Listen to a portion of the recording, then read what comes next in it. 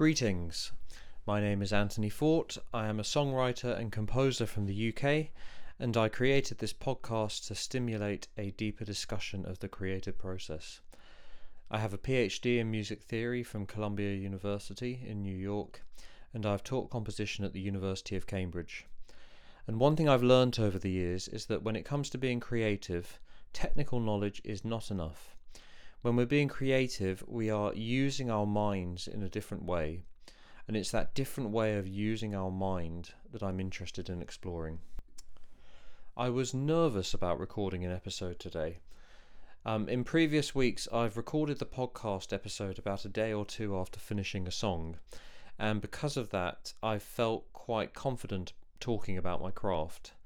But as it happens, I'm currently in the middle of a being stuck phase, which has left me feeling a little less sure of myself. But I decided to go ahead anyway because being creative involves being stuck a lot of the time, if not most of the time. So what I decided to do was to try and articulate what it feels like to be stuck right now, and to explain how I've tried to work through it. What I'm aiming to get from this exercise is just a slightly better insight into the thought patterns that make me stay stuck. This won't be a comprehensive survey of stuckness, but perhaps the one or two things I describe here might be things that you have experienced, and maybe hearing them articulated will help you find your own ways of working through them in the future. The tricky thing about music is that it's always unfolding in time. To think about music means to imagine snippets of music playing in your head. In other words, if I'm thinking about a part of a song that I'm working on, I'm going to spend my time thinking through or playing through that part from start to finish. As music, it only exists while it's being played or imagined, and so there is simply no other obvious way to think about it than to listen to it as it passes by. And when something is passing us by, as music does, we have very little time to comprehend it. Of course, we can play the same bit as many times as we like, but each time we can only hold it in our attention for a moment before it's gone. So when we talk about being stuck on a musical idea, it's not that the music is paused at the precise moment that we're stuck on. The moment in the song that you're stuck on is just that, a moment. And even though we see it coming from a few seconds before, trying to fix it is like trying to repair something when you yourself are in a moving vehicle, whizzing past it. I suspect this could be a feature of thought in general. A musical idea is, after all, just a sequence of thoughts. This musical idea or thought goes to this musical idea or thought, goes to this one, and so on. It's what I call a thought cascade that is triggered way back, that can't be halted once it's set off.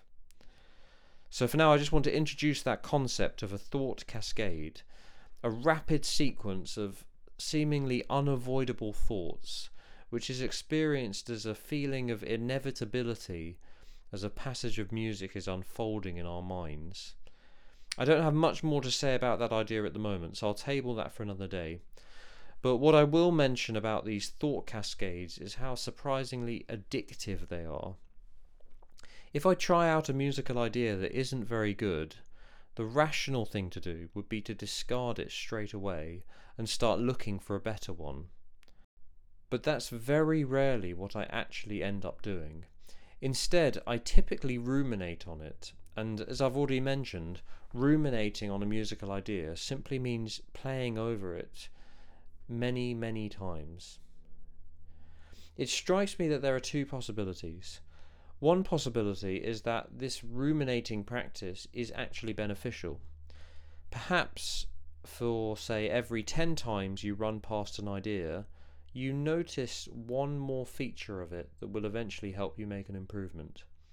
That possibility was not one that I dwelt on today, so I won't go into it now, though it seems to me worthy of more reflection in the future, for sure. The other possibility is that this repetitive behaviour is not beneficial, And so this got me thinking about why we would engage in thought patterns like this if they are not beneficial. And the theory that I was toying with was that in these moments I'm trapped by a half-good idea. In other words, the times when I get most stuck are not when things are going really bad, it's when things are just okay. I'll have a musical idea that is not great, but which is better than a handful of alternatives that I'm aware of. And this half-good idea is just good enough that my brain won't give it up. My brain would rather dwell on this half-good idea than entertain other ideas, which are probably going to be worse. Isn't that so true of life in general, hey? Anyway, now, somewhere out there is a solution which sounds even better than the okay one, but the probability of finding that solution is low. I know it's there because the very fact that something we're working on sounds suboptimal proves to me the existence of a better solution yet to be discovered. When we listen to our musical ideas and they seem to peter out, that acknowledgement of a dip in quality is an acknowledgement that there is potential in the material that we've started with. In a funny way, as I've told my students in the past, being unsatisfied with your material is a good sign that your brain actually believes it could find something better, if only it knew where to look. But I digress. The main insight that I had today was to realize that the times when I get most stuck are the times when what I have sounds okay, and the okay ideas can actually be mildly addictive. Think of them as a not great piece of confectionery. It's not delicious, but you eat it anyway, and you kind of wish you didn't. And having these okay ideas makes it very hard to entertain alternatives, because your brain knows that the probability of getting something better than what you've already got is low, even though it's only by experimenting that you stand a chance of finding that excellent solution, and it's excellence that you want to strive for. I don't think you need to compromise in art the way that sometimes you have to compromise in life. I think with art, it's something you're doing of your own free will, so you might as well set the highest standard for yourself. So that's one thing I noticed today. Here are a couple of others that I would also like to explore more in the future. Firstly, I noticed an interesting process that was taking place as I was trying to work through this difficult passage. I decided that to make progress I had to try and push forward anyway, even though I wasn't super happy with what I had done.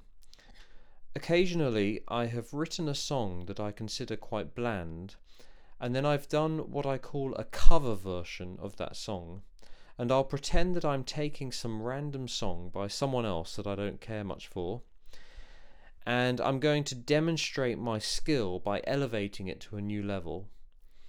I have found that doing this can help me detach my ego from the song a little bit. Also, because a part of me believes you can always make an interesting arrangement of any old song, I find the task a little less intimidating, even though it's essentially the same task, just presented differently. So the idea here was that I would spend a bit of time today generating my bland version, so that it would be ready to do for a cover version in the near future. And what was interesting for me today was to notice this process of what I'll call calcification. And basically, calcification is the process by which a new and experimental bit of material gets sort of promoted to a permanent bit of material in my mind. It hardens, it calcifies. So at the start of the process, I imagined, say, 2 seconds of music that I knew I was happy with and that I was going to stick with no matter what. And over time, I noticed this chunk extend to about 4 seconds. And on the one hand, that could be a problem because, as I said, I wasn't happy with the material I was inventing, so I didn't really want to get stuck on it forever. On the other hand, overall, I actually felt quite good. And this is because, if nothing else, observing this process of calcification had proven to me that I had successfully effected a change in my thought patterns. And when you're stuck, I do believe that any change must be considered a victory. Because again, how else are you ever going to find the idea that you want without change?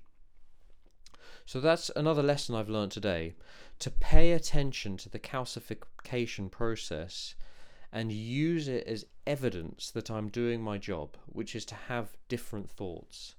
And remember, we need to give our brains evidence of what we're doing is worthwhile, because that's going to be very, very beneficial for motivation in the long run.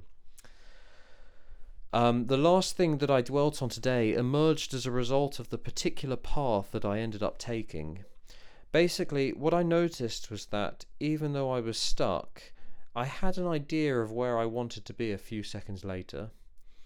I knew that I wanted to get there, and that getting there would create a nice moment. This meant that what I was stuck on was the join, which I sensed had to last for about a few seconds. Now, I've been in these situations before, and the risk with them is that the filler material ends up sounding like filler material, when really it needs to sound as captivating as the point of arrival. And this is true of the music and also of the lyrics, I would say. It's very easy to slip into very the bad kind of mundane lyrics in these filler moments.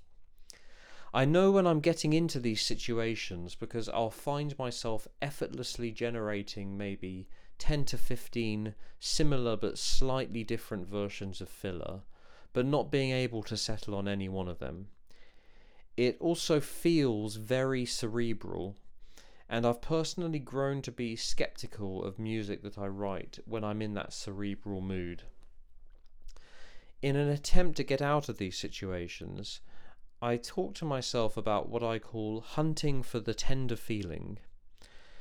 In a lot of my songs, what I'm hunting for is that payoff of a nice tender sounding moment or chord. So to hunt for the tender feeling is to try to create a situation where a tender sounding chord is plausible. And by seeking that emotional resonance, I find it a bit easier to home in on the more optimal choices for my filler material. So the filler material situation is an interesting case of being stuck, because you're faced not with too few options, but instead with a large range of mediocre ones. And in those situations, having an emotion to hunt for, or to be a sort of compass, is quite a good antidote. Now, whether or not that emotion is tenderness depends on the overall tone of the song, so perhaps a better term would be hunting for the consistent tone, or hunting for the tone of the song, or simply striving to maintain consistency of tone, if consistency is what you're after. So in summary, here's a recap of some of the ideas I've tossed out today. I discussed the idea that fixing a musical problem is tricky because to think about music is to imagine it playing, and so to fix a problem requires us to fix something that is passing by us very quickly.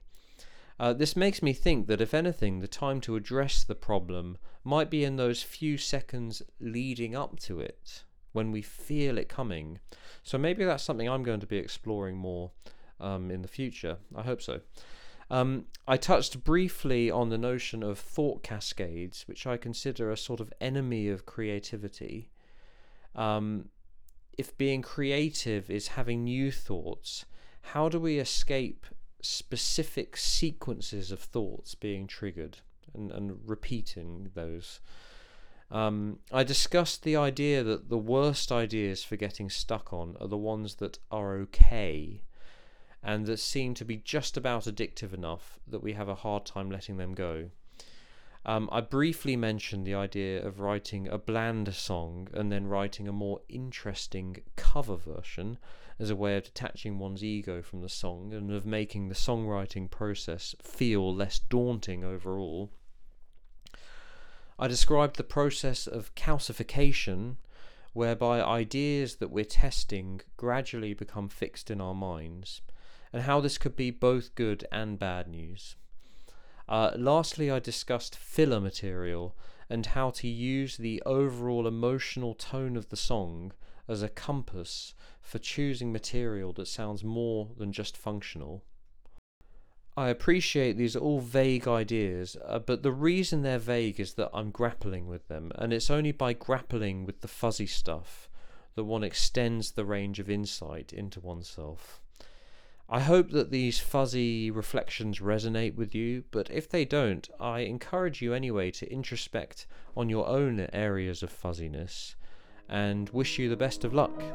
Thank you.